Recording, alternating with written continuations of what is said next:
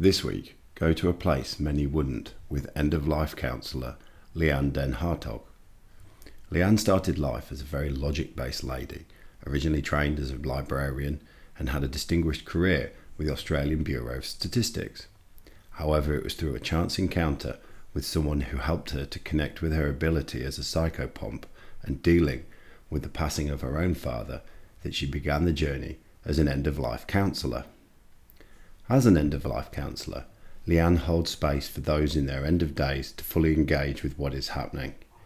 Often an isolating process, as surrounding loved ones often struggle to be fully present due to their own issues with the confronting nature of somebody else's passing. The conversation highlights the need to cease sweeping death under the carpet and for better death education, to ask questions and reach our own truth so that we are more equipped to face the inevitability of death and through that experience a life of more meaning. One thing is for sure, no one knows the answer to all of this until the time comes. However, this conversation is a fantastic opportunity to engage with a lady who has gone farther than most on this journey. So enjoy, Leanne. Hello and welcome back to WA Real. I'm your host, Bryn Edwards, assisting others in the latter stages of life and talking about death as education and lessons from that. Some of the things we'll be talking about with my guest today, Leanne Den Hartog. Leanne, welcome to the show. Thank you, Bryn. How are you? I'm good. So I always like to start off by understanding people's connection with West Australia because it is called WA Real. So you were originally born in Victoria, lived in Canberra and then came here 10 years ago. That's correct, yes. So what brought you to Western Australia? A job. All right. What was that?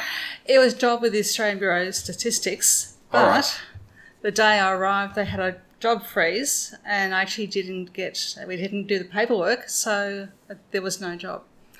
So you moved all the way over All the way over here at my own expense, but fortunately they found me a job for a few weeks and then I applied for a few jobs and got a job as a contractor at the State Library cataloguing the Batty collection backlog.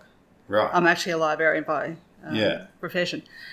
So I did that for a while and then got my perfect job here, which was working as a data archivist. Right. For the Social Science Data Archive run out of the Australian National University, but I was the outposted officer here and did that for about 3.5 years before they ran out of money.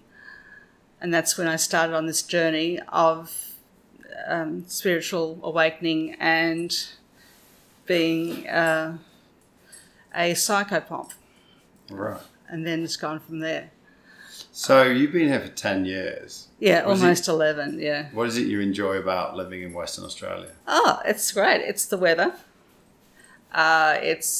You have great weather. Yeah.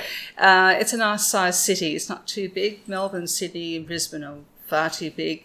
Canberra's far too small and a one-horse town, and everyone knows everyone else.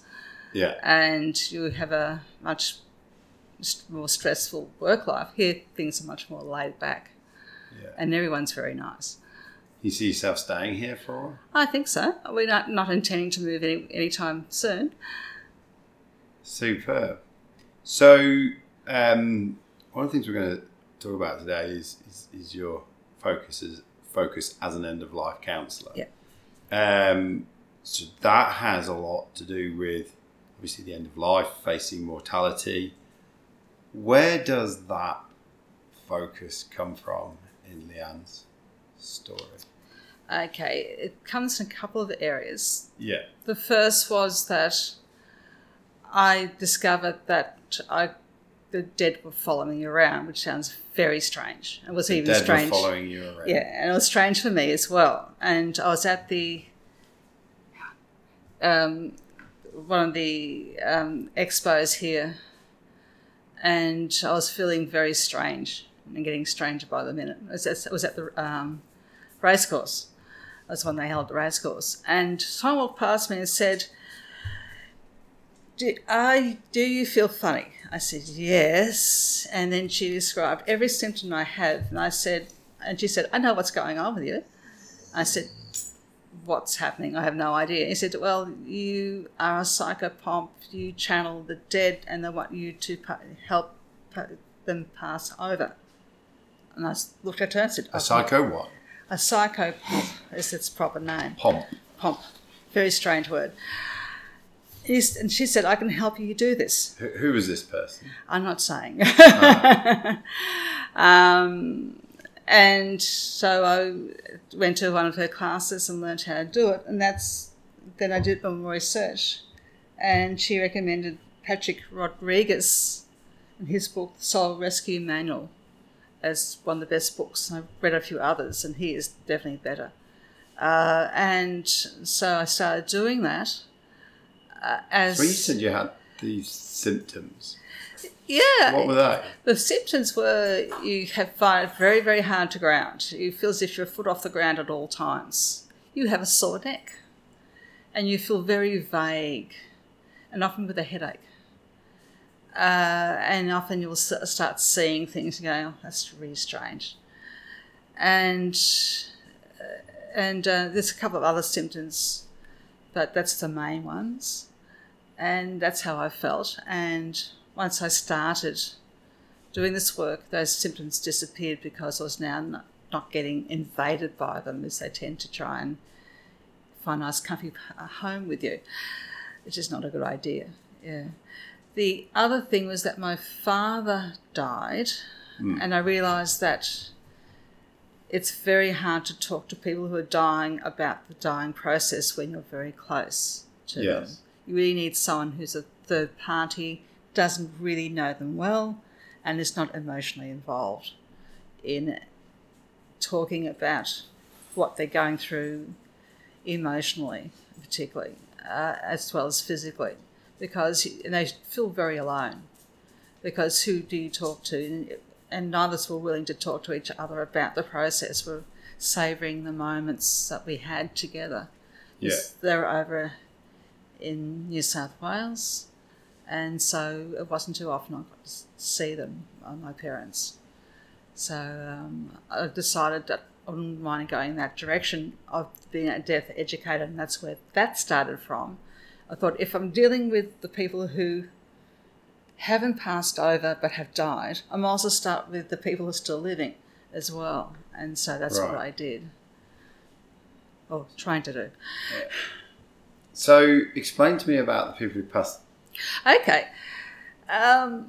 over. Most people have no trouble and they transition easily, but other people do have trouble and they more or less hang around in a sort of a no man's land.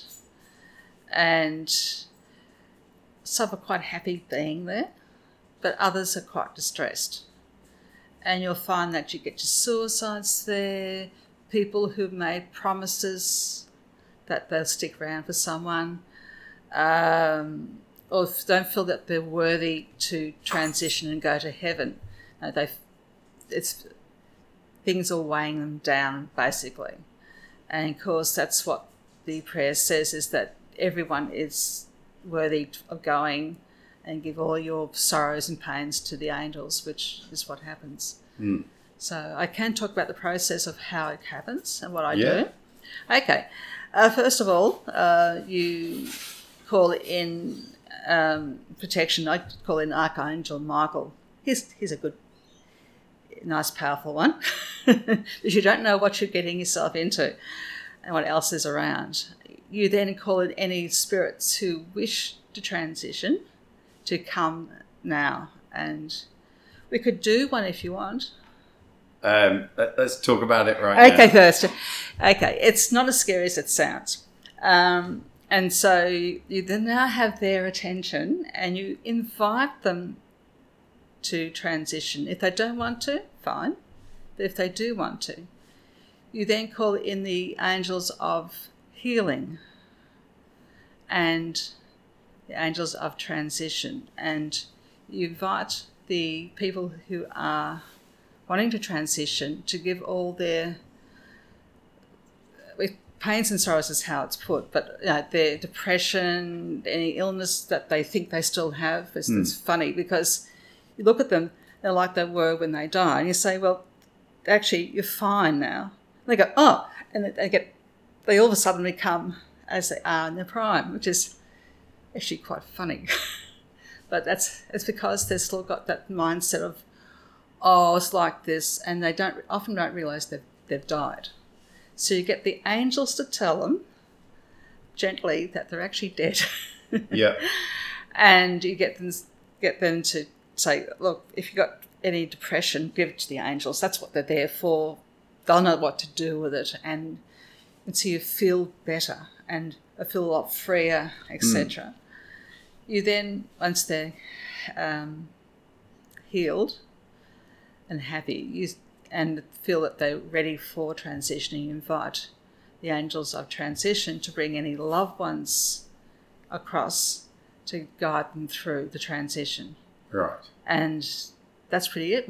And the last bit is that you clean up any of the energy that's left, any of the residue.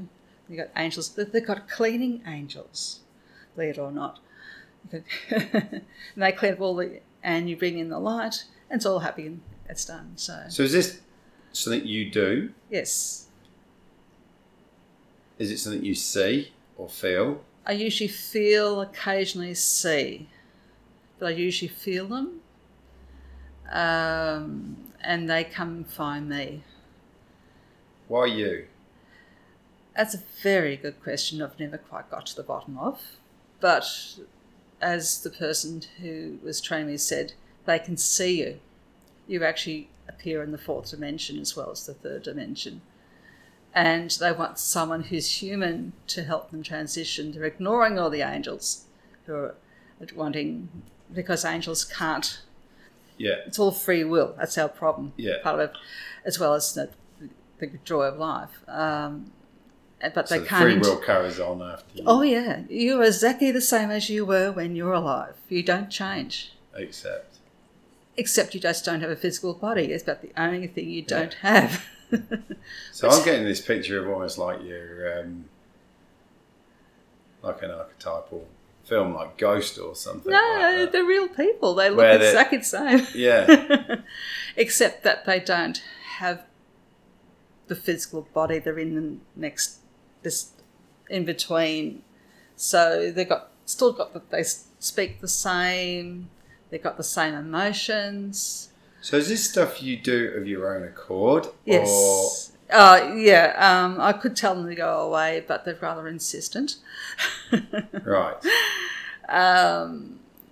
Yeah, and they usually come when I'm just trying to drop off to sleep, which is really, really annoying. Right. So I said, you tell them, go away, I'll do a transition when I'm ready. I'm trying to get to sleep. You know how that feels.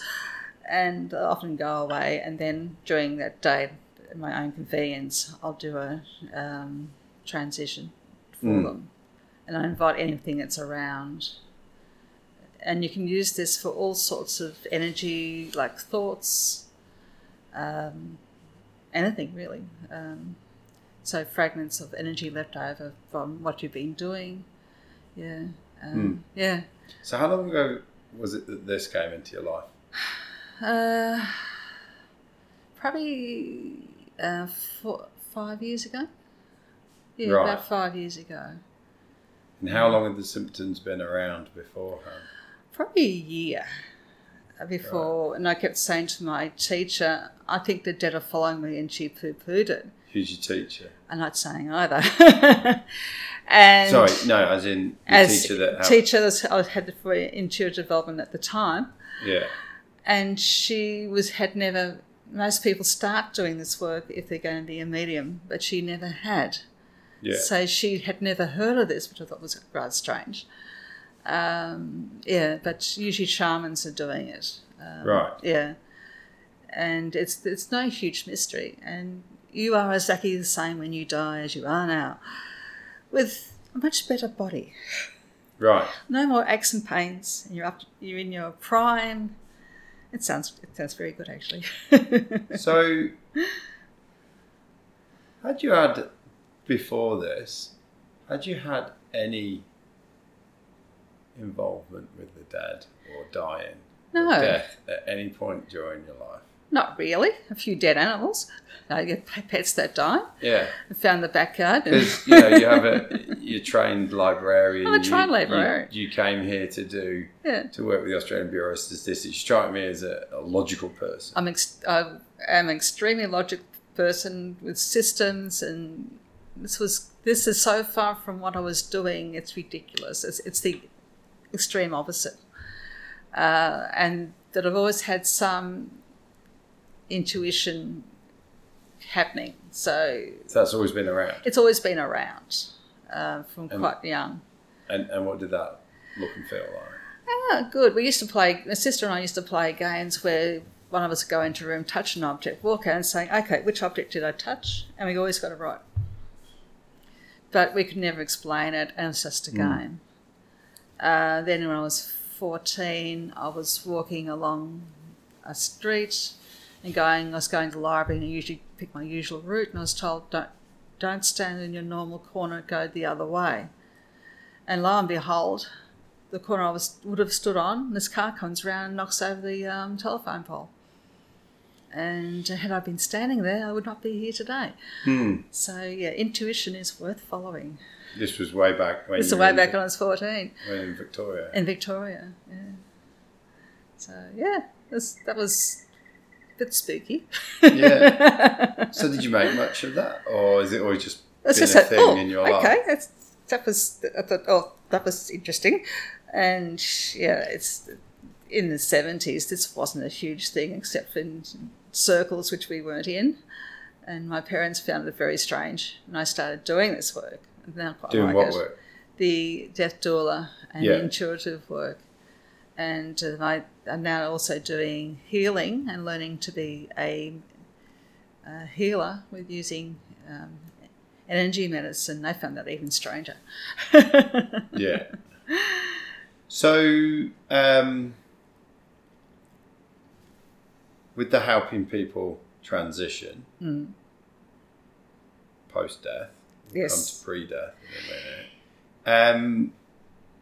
So give me an idea. Is this something you do daily, or it comes to you, or initially it was initially the transitioning of people post-death was daily, which is I sort of back off, guys. I have a life to lead.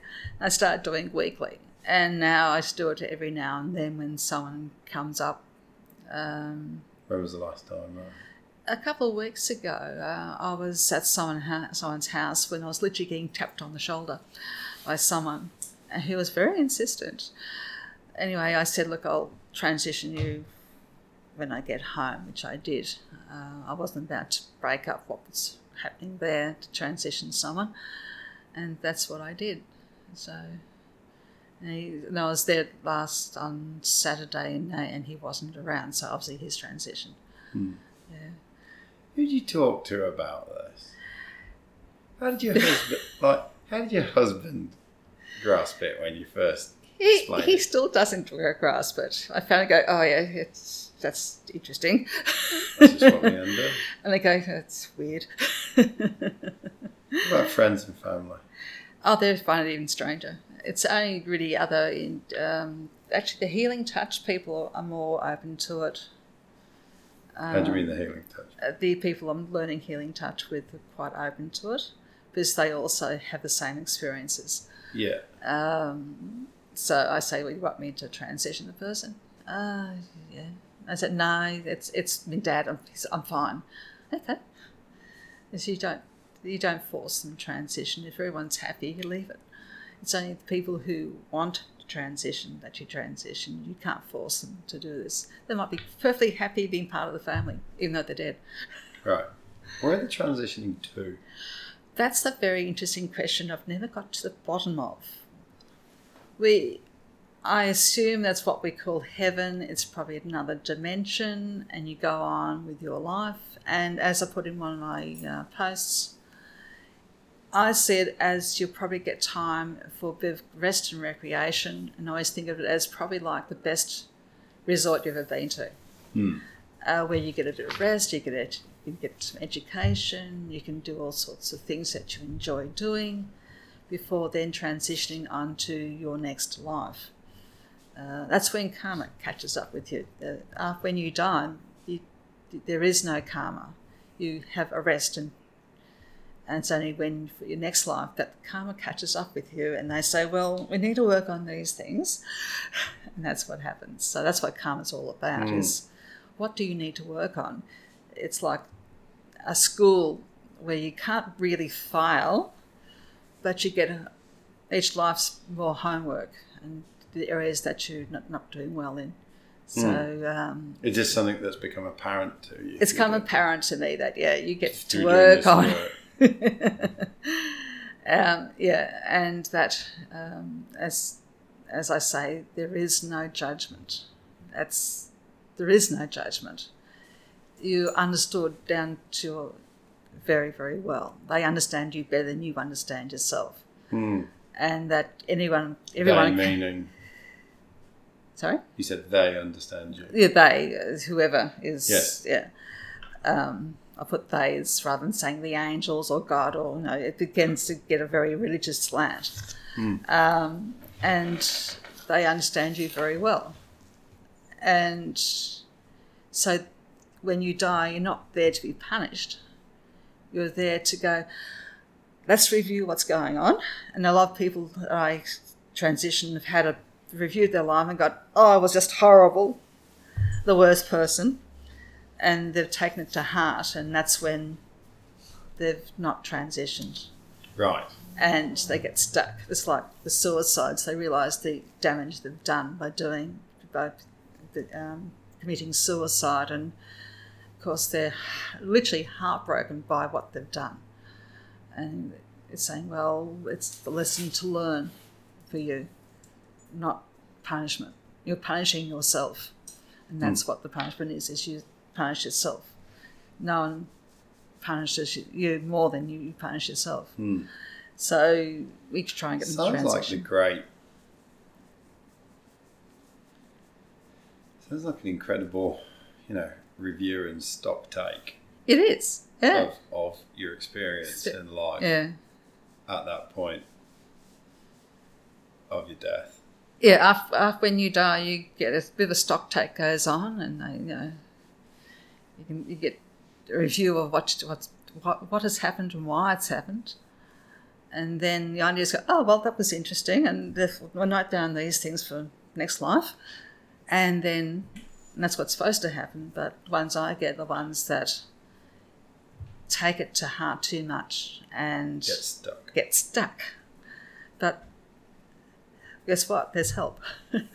We don't have to stay stuck in that area. But a lot of people also, I've also cleared ghosts where they've been trying to help a member of the family who's in a bad position, usually with domestic violence or alcoholism or something. And then you say to the person, you really need to take responsibility for your own actions in life so this person can move on. Because they're stuck trying to protect you.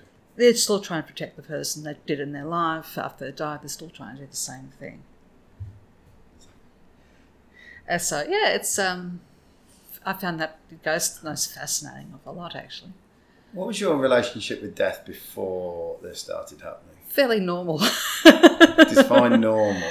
Define normal. Because slightly terrified of it, actually. Yeah, because so I had a conversation with a wonderful lady not so long ago, who's an ICU nurse, and so she often helps people to pass in a hospital setting. And we started to have a discussion about death. This is why I was interested to talk to you today, because I think it's a wider topic that we seem to be sweeping under the carpet. Exactly. And we didn't even have any appropriate adjectives. Yes. Good death.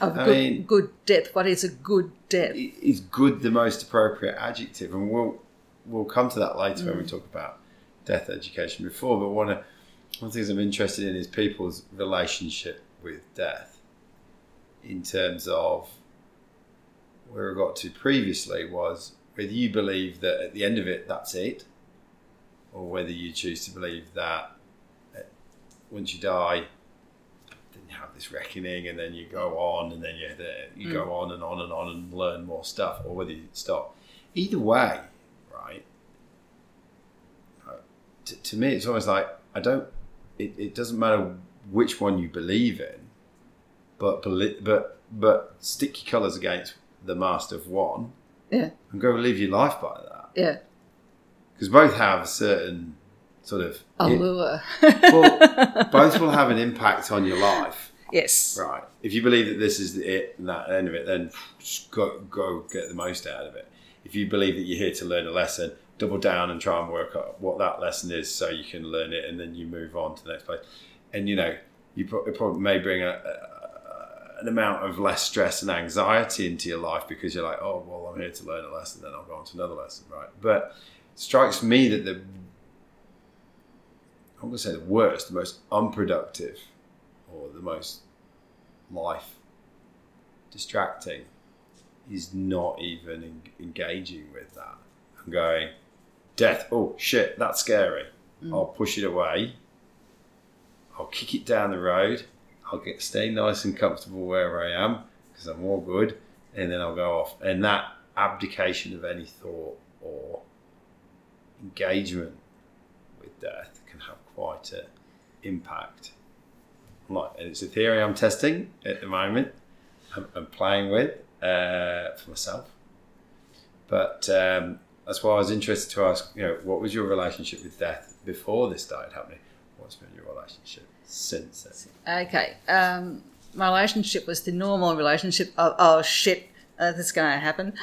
But let's hope it's not for a long time. Yeah. Let's just forget about it. Yeah, I'll ignore it for now. Ignore it for now. It's, And then, of course, every time someone dies in the family, up it comes again. And you go, I'm mortal. And yes, it's getting closer. And then after this happened, I'm thinking, actually, it's only part of life. I can guarantee you'll die at some stage, in some way. Of all the things. Yeah. It's like death, and, as I say, death and taxes. You guarantee both of those. And we really have to face up to it. But it's also the last bit of our maturing is to face up to death.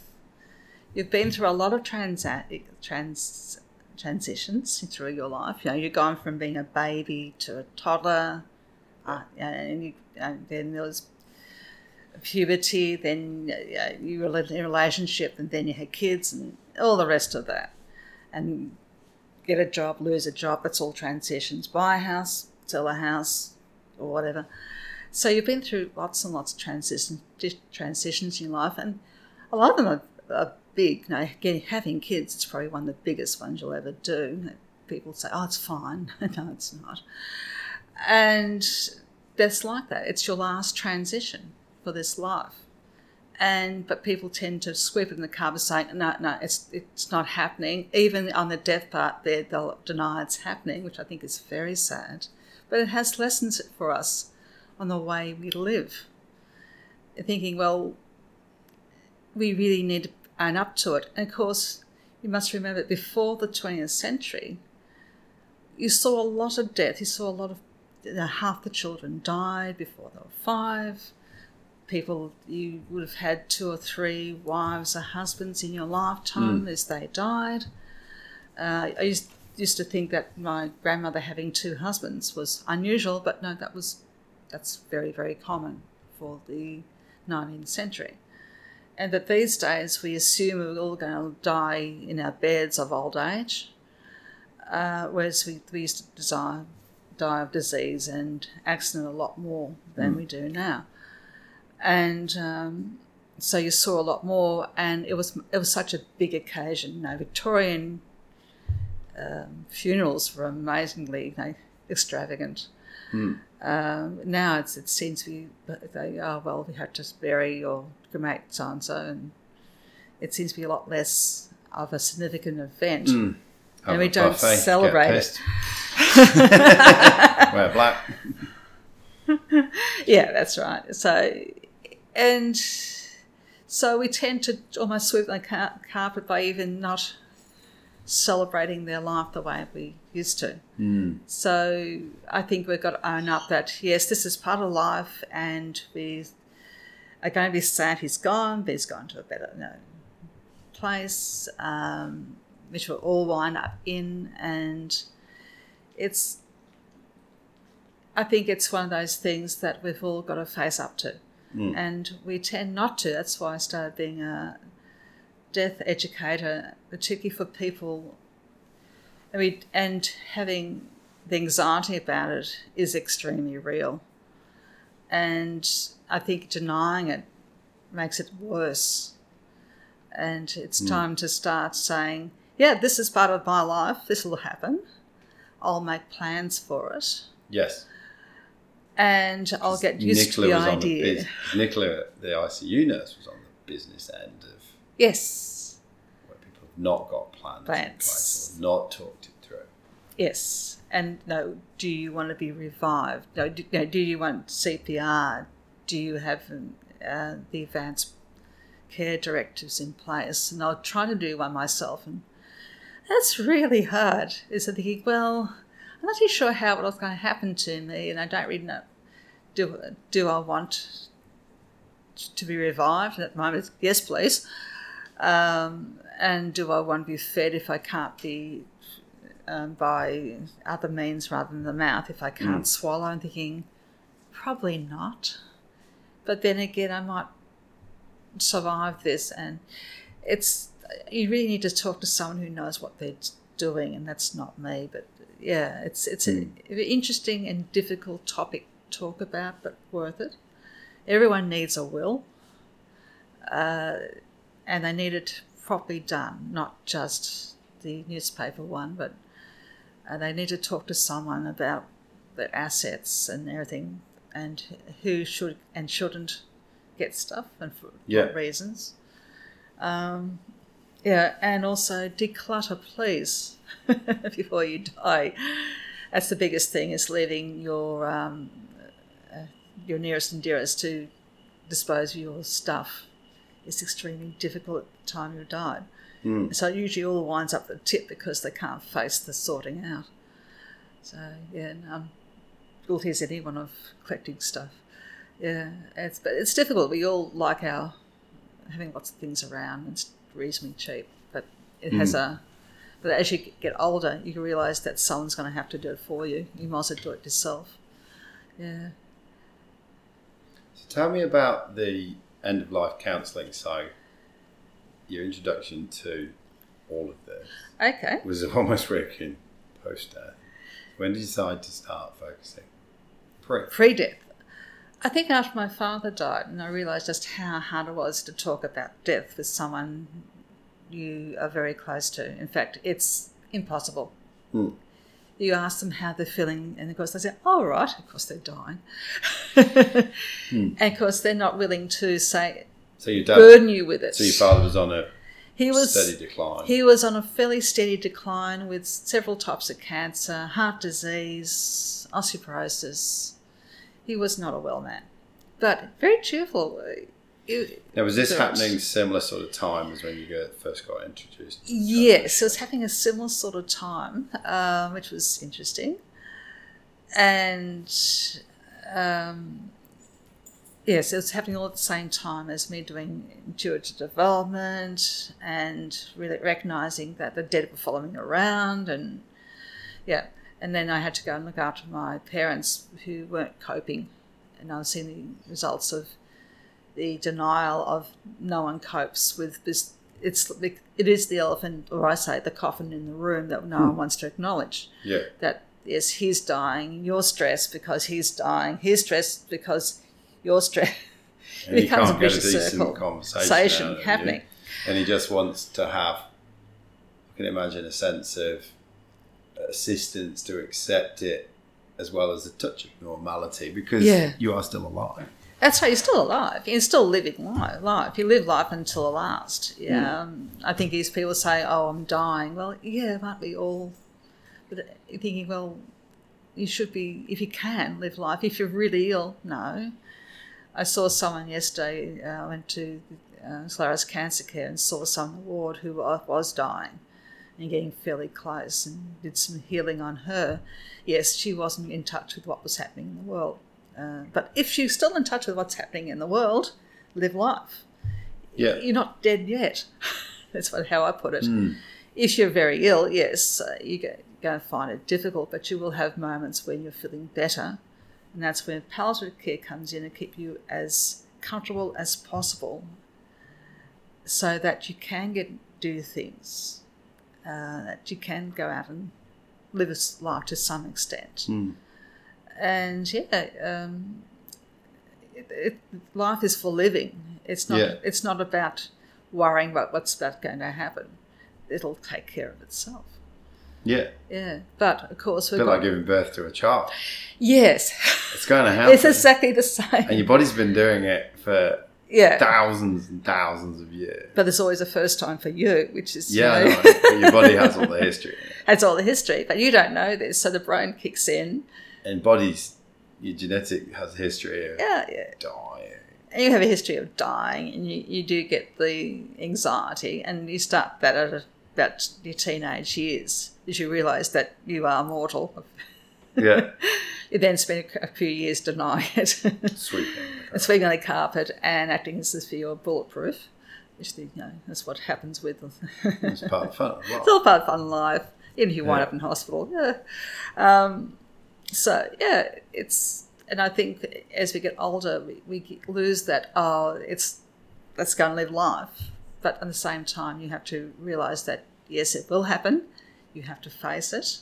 You have to ask questions about it and come to terms of what it really means for you, because it's going to be different for every person, depending on where you are in life and how you view the world and death. And it's all part and parcel of life. And once you get past that, you actually live a better life. And that's why people who say that they've already died and come back saying, it's nothing, and often live better lives because they're no longer anxious about it, which I think is really interesting. They say, look, don't worry about it. I no longer fear death, is what they say. It's not something to be feared, but it's to be accepted, and you don't rush towards it, but you are here to live life to its fullest, whatever that means to you. So, you had this experience with your own father's passing. When did you make the decision, join the dots, that you'd like to actually play a role with other people? I think 6 months after he'd passed away, I thought about, well, if that's what it's like for us, there must be lots of families experiencing the same thing, that you really can't talk to them about this difficult topic because we keep sweeping under the carpet. We don't want to acknowledge that they're even dying, and neither you want to have the conversation because it'll spoil what time you've got, and you want to be happy moments, particularly when you only see them once or twice a year. And so you really need someone who can guide people through this conversation. It's very difficult, and bring out what emotions are there, because we actually grieve our own death before we die, I think. Unless if it's we do sudden. that. If we have the opportunity. Yes. And I think that's what you recognise, is that you'll go through the same stages of grief for your own death. Now, first one will be shock. You've been given a diagnosis which is a terminal illness. You're going to be in shock. You can't believe what just heard, and then you go through denial and all the rest of it, and you can go around it a couple of times. You can mix up you don't go step by step. It all gets jumbled depending on where you are, what's happening with other people. You're just seeing other friends die, etc. Particularly if you're dying of cancer or some other disease where you're in a help group, you'll see other people dying of the disease, and that triggers you to go through the circle over again. But I think being able to talk about to someone is a good idea, and someone who's not emotionally involved with you, so that there's no emotional connection, close connection. Now, there's emotional connection, but it doesn't trigger the other person the same way as if they're close relative or friend. Because I can see now, talking to you, how people will get so word that comes to mind is bundled up. Because you've got this thing that's happened to you want to talk to someone. Yes. You, as is often the case, you want to talk to those nearest and dearest to you. Yeah. But they can't By do the it. very nature of talking about it, you trigger them up. Oh, that's right. They get all bundled up as well, and it all literally ends in tears. And then it's got guilt on top of it all. Yeah. Whereas you've got it doesn't make for a good death. Oh, yeah, it makes it makes it extremely difficult, and the relationship becomes more complex and complicated and horrible and fractious and it's just horrible. Whereas if you've got someone who steps in as a death educator or a death doula and says, let's talk about it, how are you feeling now? And then you discuss how you're feeling and you develop trust with them. You also might want to discuss, well, what legacy am I leaving to my family? And just we can work on that. You also I'll be talking to you about, well, do you have a will? Is it up to date? Read it through and see if there's what you want. So you really need to start this early, not on your deathbed, and then say, well, you need to talk to your doctor about your advanced care plan and get that put in place, and have a copy on your fridge. It says the ambulance is taking you. You get them to grab the copy off the fridge, and it comes with you to hospital, because you'll go in hospital a few times usually these days. And then look at what you got. And start paring down your stuff if you can. Some people can't, but I think it's a good idea to start thinking about it. And who do you want to leave what to, or is it an issue to you at all? But that then saves people from, after you died, having to go through all your stuff and deciding what to do with it. I think that's always it's a nice thing to do for your family, is go out with as little stuff as possible, but but also with legacies in place of even just talking about your life. And you can offer that service, Bryn, so that'd be good. Yes. And do you have any handcrafts you want to pass on? Hobbies, all the things that might have meaning to you that you want to pass on to others, and hopefully will have meaning to them. But it is a difficult topic to talk to people about. But it needs to be done, I think, for a good death, so that you get, well, everything's in place. I can relax. I can get on with the process of living before I die, knowing that on my death, things will flow, that it's all taken care of. And you can plan your own funeral. You don't have to have a funeral. It's not actually a requirement. You can just have a burial or a cremation, and they can have a memorial if they want. These days, families are so scattered throughout the world that it's hard to get people together on short notice. So you can have a memorial after you get everyone together, rather than having a funeral. Where did you learn this stuff? Is it from your father's experience, or did you go and train as well? I did some training with Felicity Warner in England by correspondence, and you go through all the stuff. You also go through what's available in Western Australia, and particularly in Perth, from the usual, like what the cemetery requirements are. Paperwork takes 3 days. How do you mean? From the time you die to the time they'll take your body is at the minimum 3 days. So if you want a 24-hour funeral, like some religions stipulate, they won't do it. It'll take 3 days to get through the paperwork. Yeah. And that's where you need a funeral director to guide you through the mountain of paperwork that is involved with if someone dies. It's just extraordinary. The funniest thing was what to do if you want to be buried at sea. You have to get a dumping permit. Right. Right. And it's you got to be buried 30 kilometres or more away from the coast and not in the shipping lanes. So, yeah, it's quite interesting, and you have to get the permit before you die, more or less, and have it there. It might take a while to get done. and you need a ship, well, a boat with a captain who's willing to take you. Wow. Well, not easy apparently, but it is possible. It just needs a lot of planning to do. But yes, most people get buried or cremated. So your service as an end-of-life counsellor, is it providing that administrative guidance as well as the listening and the steering through? Yes, it can. Probably not with the will, which is a legal document. Yeah. Or the advanced But care it's plan. administrative in terms of these are the things you need to have in place and these are the places you need to go. That's right. I can do that.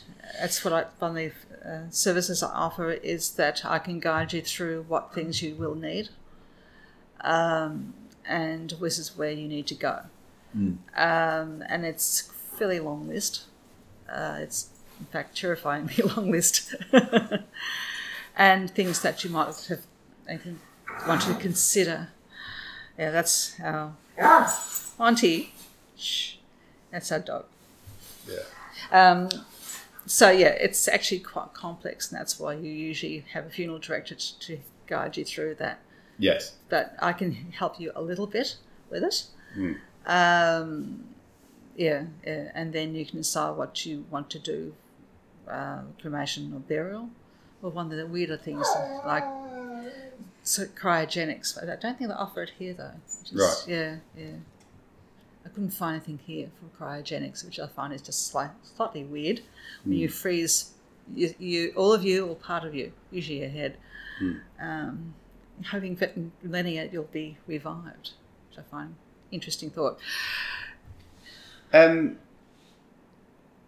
how much is there a link between the stuff you're now doing pre-death with the stuff you also do post-death?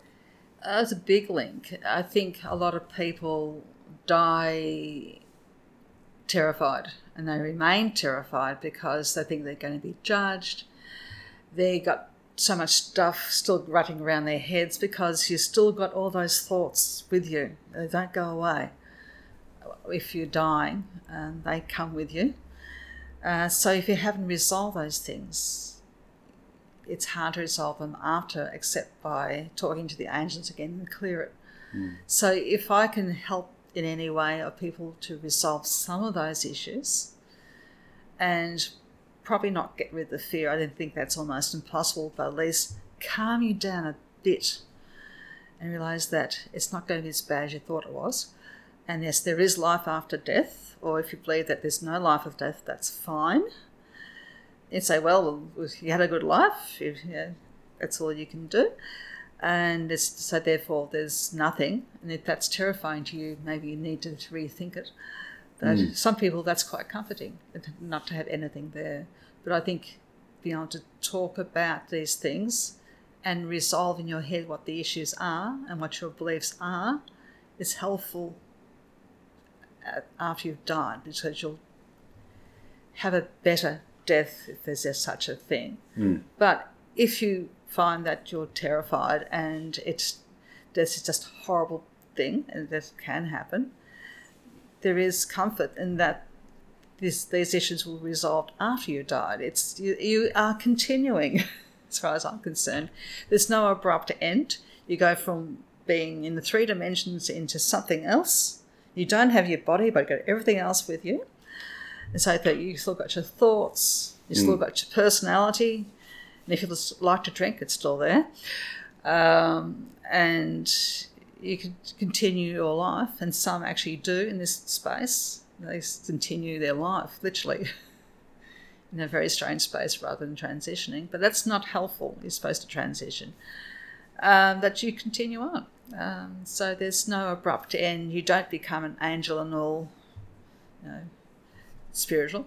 You're actually exactly the same as you were, with the same sort of language you used. And if you're a nice person, you stay a nice person. If you weren't, you stay the way you were. But you are yourself. Is that answering your question, Ben? Or? Yeah, as I was listening to you, I can see how that almost pre-death is helpful. Yeah.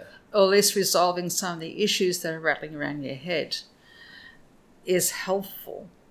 It's like, if you go back to childbirth, knowing what you're in for is quite helpful to know first off, because your mind says, oh yes, this is what I'm doing. The process might not be pleasant, but you know that it will have an end to it. Yes. And don't get quite as caught up in that the fear of it as you would have. Yeah, I think there's a lot of actually parallels between giving birth and death, surprisingly enough. And yes, both are terrifying for the first timers. And of course, you don't have two deaths, hopefully. Well, some people do, but and knowing that it's okay, it's part of life, and you're going to the best resort ever when you die. Should be a good way of putting it. Again, how do other people react to this? They sort of raise an eyebrow and say, well, I don't need it. And that's, I think, sad because we all need it. We're all going to have to face it sometime in our lives. And we'd say, oh, well, I'll be 90 or 100. Well, that's not necessarily. At Solaris Cancer Care, I'm seeing people with women with breast cancer in their 20s or brain cancer in their 20s and 30s. I'm also seeing the elderly as well, but you seem to get people young, you get all stages of life, and they're looking at, well, this could be the end of me. I might, there's always a hope that you'll be cured, but not necessarily. You might actually wind up dying from it. So I think it's really worthwhile thinking about the whole thing and having that service available to everyone when they feel they need it. And I think we never know when we're going to have that accident, so we definitely need a will. Advanced care planning would be good, because you wind up in hospital and they say, well, do you want to be revived? They can't ask you when you're revived because you're unconscious. Yeah. And people have had things tattooed on their chest, etc. But that's not a legal document. They can't. Yeah. And I guess that's once you have the unfortunate diagnosis or something like that, but there's this phase even before that, just in part of being a genuinely functioning adult, that you engage with this at some point. That's right. And then revisit it periodically. I think you engage with it initially about puberty, and usually it's what triggers is someone dying close to you. And then you realise that death is a real thing. Whereas I think before that, children don't engage with it. They had friends in the street. The dog died. Yeah. The parents were devastated. The kids said, oh yeah, the dog died. They were very matter of fact. It didn't mean anything to them, whereas the parents were distraught. Mind you, they had the dog longer than the kids, but it was a much loved dog. And the kids couldn't understand why the parents were upset. Oh yes, the dog died. But once you get to your teenage years, it begins to become a lot more real. Yeah. And that's when you need it. Particularly if you've got friends who got terminal illnesses, and that can happen. My daughter, her best friend, died of lung cancer. Never smoked. When she was 23. After 5 years she was diagnosed at 18. And of course didn't believe that she could possibly have lung cancer and left it. And so that is the danger. We are in such denial that if a doctor says to us, you have this problem and it could kill you, and they're saying, you're wrong, I can't have it. But of course you have it. And then they seek second opinion and say, oh, I probably got it wrong. But no, you really do have it. So you got to face up that, yes, this could kill me. Yeah. And let's do something about it early.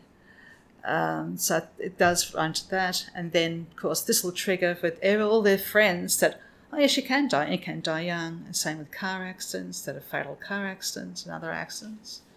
There's lots of opportunities that trigger us all through life. And that's when you need a death educator to talk about how you feel about it. Now, what are you actually experiencing? What do you find the most terrifying about it? And then we'll start looking at that and seeing why you find it terrifying. I think it's because we deny as a society that death exists. But we've got evidence all around us at all times of the ways of dying, yet on TV you see crime shows, murder shows are popular, so popular, but it doesn't give you the emotional impact that a real death has. And we find it entertaining without the emotion, which is interesting, including me. It is actually. I've never really thought about that. Yeah, I love crime shows. Yeah. Entertaining. The body on the slab, the autopsy. They go, oh, yeah, interesting. He died of this. It's the science and the. But it's a tricky one though, engaging with the whole concept. But then like I've been announcing to the world that I'm going to start a business to do legacy interviews. Yes. And before I did that, I went out and tested it. Yeah. So I was put in touch with 2 ladies who had stage 4 breast cancer and who are no longer with us. And we sat for 5.5 hours and talked about their lives, what they'd learned, all of this and that, and different parts of their lives and what they'd learned, and then bigger parts, like friends, relationships, love, money, work, death, things like that. And also I had a friend who kind of worked out what I was testing at the time and asked me to go and interview his father. I did that. Yeah. And so he's still alive, but he felt like he wanted somebody else to go and get him. And I remember after the first interview I did with the first lady with breast cancer, and my mother rang me up afterwards and said, how was it, Bryn? Do you feel exhausted and stuff like that? And far from. It was the most life-effacing thing I've ever done. Yeah. I was just buzzed with life. Yeah. Yes, that's right. This facing death is actually life-affirming. Yeah, life-affirming, that's what it is. It's quite interesting that once you've faced it, you lead a better life because there's no fear anymore. Yeah.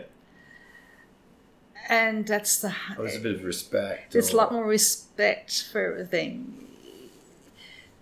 These flowers are brighter and smell sweeter. You're far more into life than you were before because you realise that it's going to be taken away from you at some stage.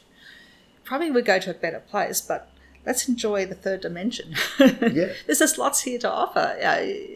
You enjoy the breeze, or the case today, the wind, the jacaranda and the colour of the jacaranda, and enjoy people more and all their relationships. Life becomes sweeter, not worse. And so by not facing death, we're actually not living life fully, I think. And it is a hard thing to do. As I say, it's the last bit of maturity we have, is to face our own death, or face death in general and then face our own death.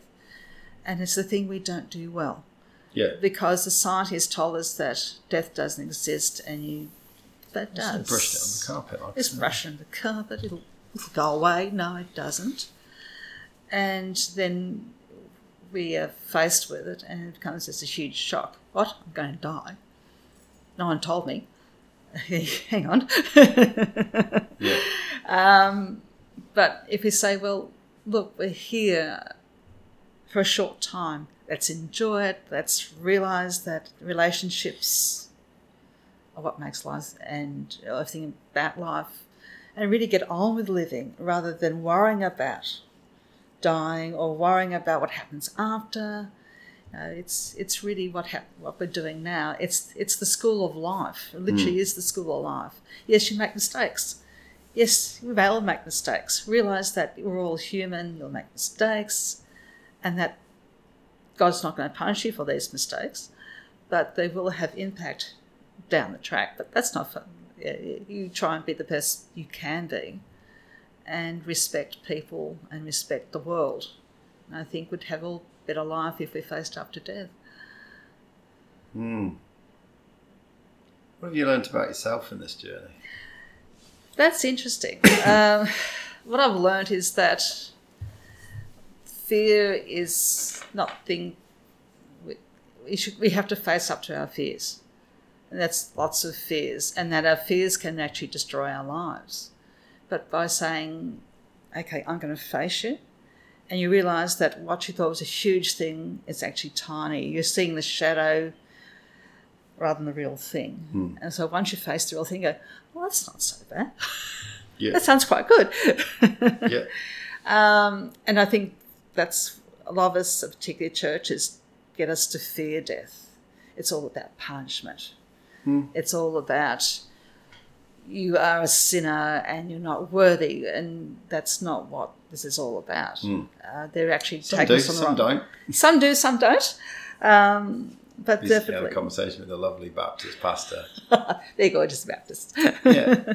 But if you think of the Roman Catholic and Church of England and Uniting Church, it's all about unworthy sinners, etc. So if you're thinking, well, surely I must eventually not become a sinner, but that's not what they're there for. And you're thinking, well, that's not what death's all about. It's not, I have sinned, therefore I am not worthy. It's not what that is all about. You are very worthy. Yeah. Yes, you all make mistakes, some big, some small, some you rather not think about. But you also have done a lot of good things as well. And it's about the whole mix of life and what you've learned from it. It's the lessons learned from that life at the end, rather than what you did wrong that you carry over. So, yeah. So, which I found interesting. I was getting this picture of, you have these lessons from life, from the experience you've had, and you carry them over and you put them into a bank of actual experience. Yes, you do. You put them, you add it to your bank of experience, and of course, And a collective bank. And a collective bank at that. And the questions you've got to ask yourself, well, what did it teach me? Not, did I do the right thing? You'll do that anyway. Most people do. But what did this teach me?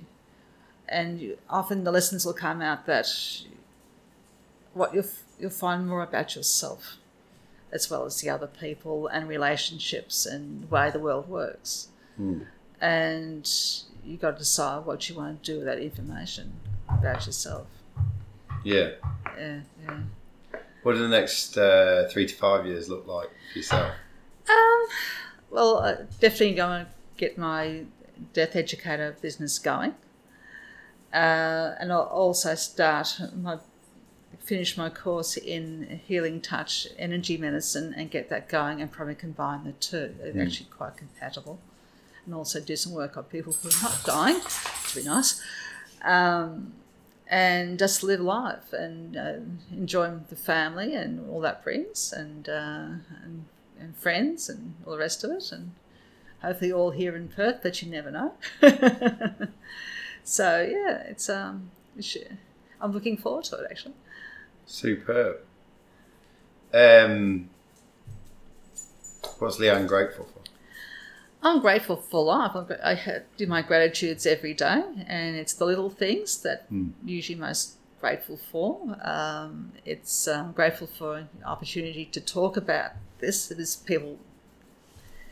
It's hard to get a platform to talk about it. Yeah. And living in a house, living in Perth, there's lots of things. Yeah. Yeah. So I think we've all got to be grateful. Do our gratitude count every day of things like, if it's a really bad day, well, I'm still breathing. I got food on the table and it wasn't as bad as I thought it was going to be. Might be for a really bad day. Or, oh yes, the beach was fabulous and I enjoyed the lunch out and all those sorts of things. So, yeah.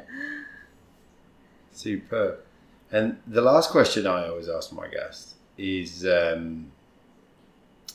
if you could upload a little nugget of information into the collective consciousness so everybody's got it, what would that be? Good question. There's so much. I think the nugget I'd say is live your life. Stop worrying. Life will work out. And life's lessons are what you're meant to be here for. So live life. Outstanding. Yeah, it's been absolutely amazing talking to you today. I'm going to sort of conclude the podcast.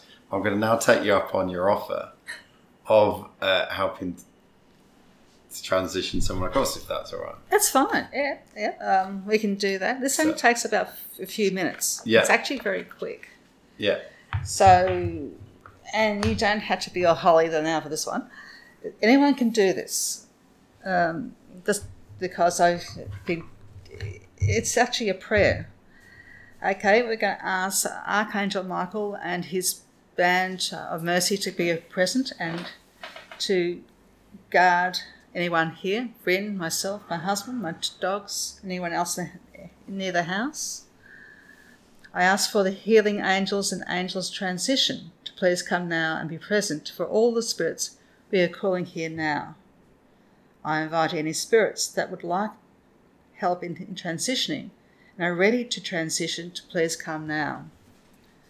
I ask that all the earthbound spirits here be told in a way that they can understand that their physical bodies are no longer in existence, but they continue to exist.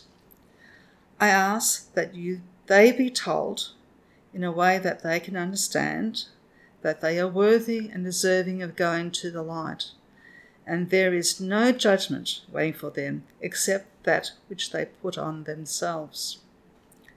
I ask that they be helped now to release any judgment on themselves and allow the angels to take away the hurt, guilt, and judgments. I further ask the angels to please heal each one of any past residues from their death so that they need not experience any symptoms in any future life. I ask that the angels please heal any aches and sorrows they may have, and I invite all you spirits to let you go of your hurts, depression, or any other pains to the angels. I now invite all the spirits here to forgive those that they feel they need to forgive from any hurt in the past. Allow the angels to help you with whoever needs to be forgiven so that they can easily move on. I now call upon the angels of transition and transitioned loved ones to lovingly come for all those spirits here and escort them to the light. Thank you. Angels, I ask now that you please remove any residues left by any of the spirits from this space and from myself and anyone listening, and thank you. Amen. Thank you very much, Leanne. My pleasure, Bryn. If people want to find you, where can If they want to find me, I'm on Facebook, Leanne Den Hartog, End of Life Counsellor, and just look me up and I'll be there and has all my details. Super. Okay. Thank you very much. Thank you.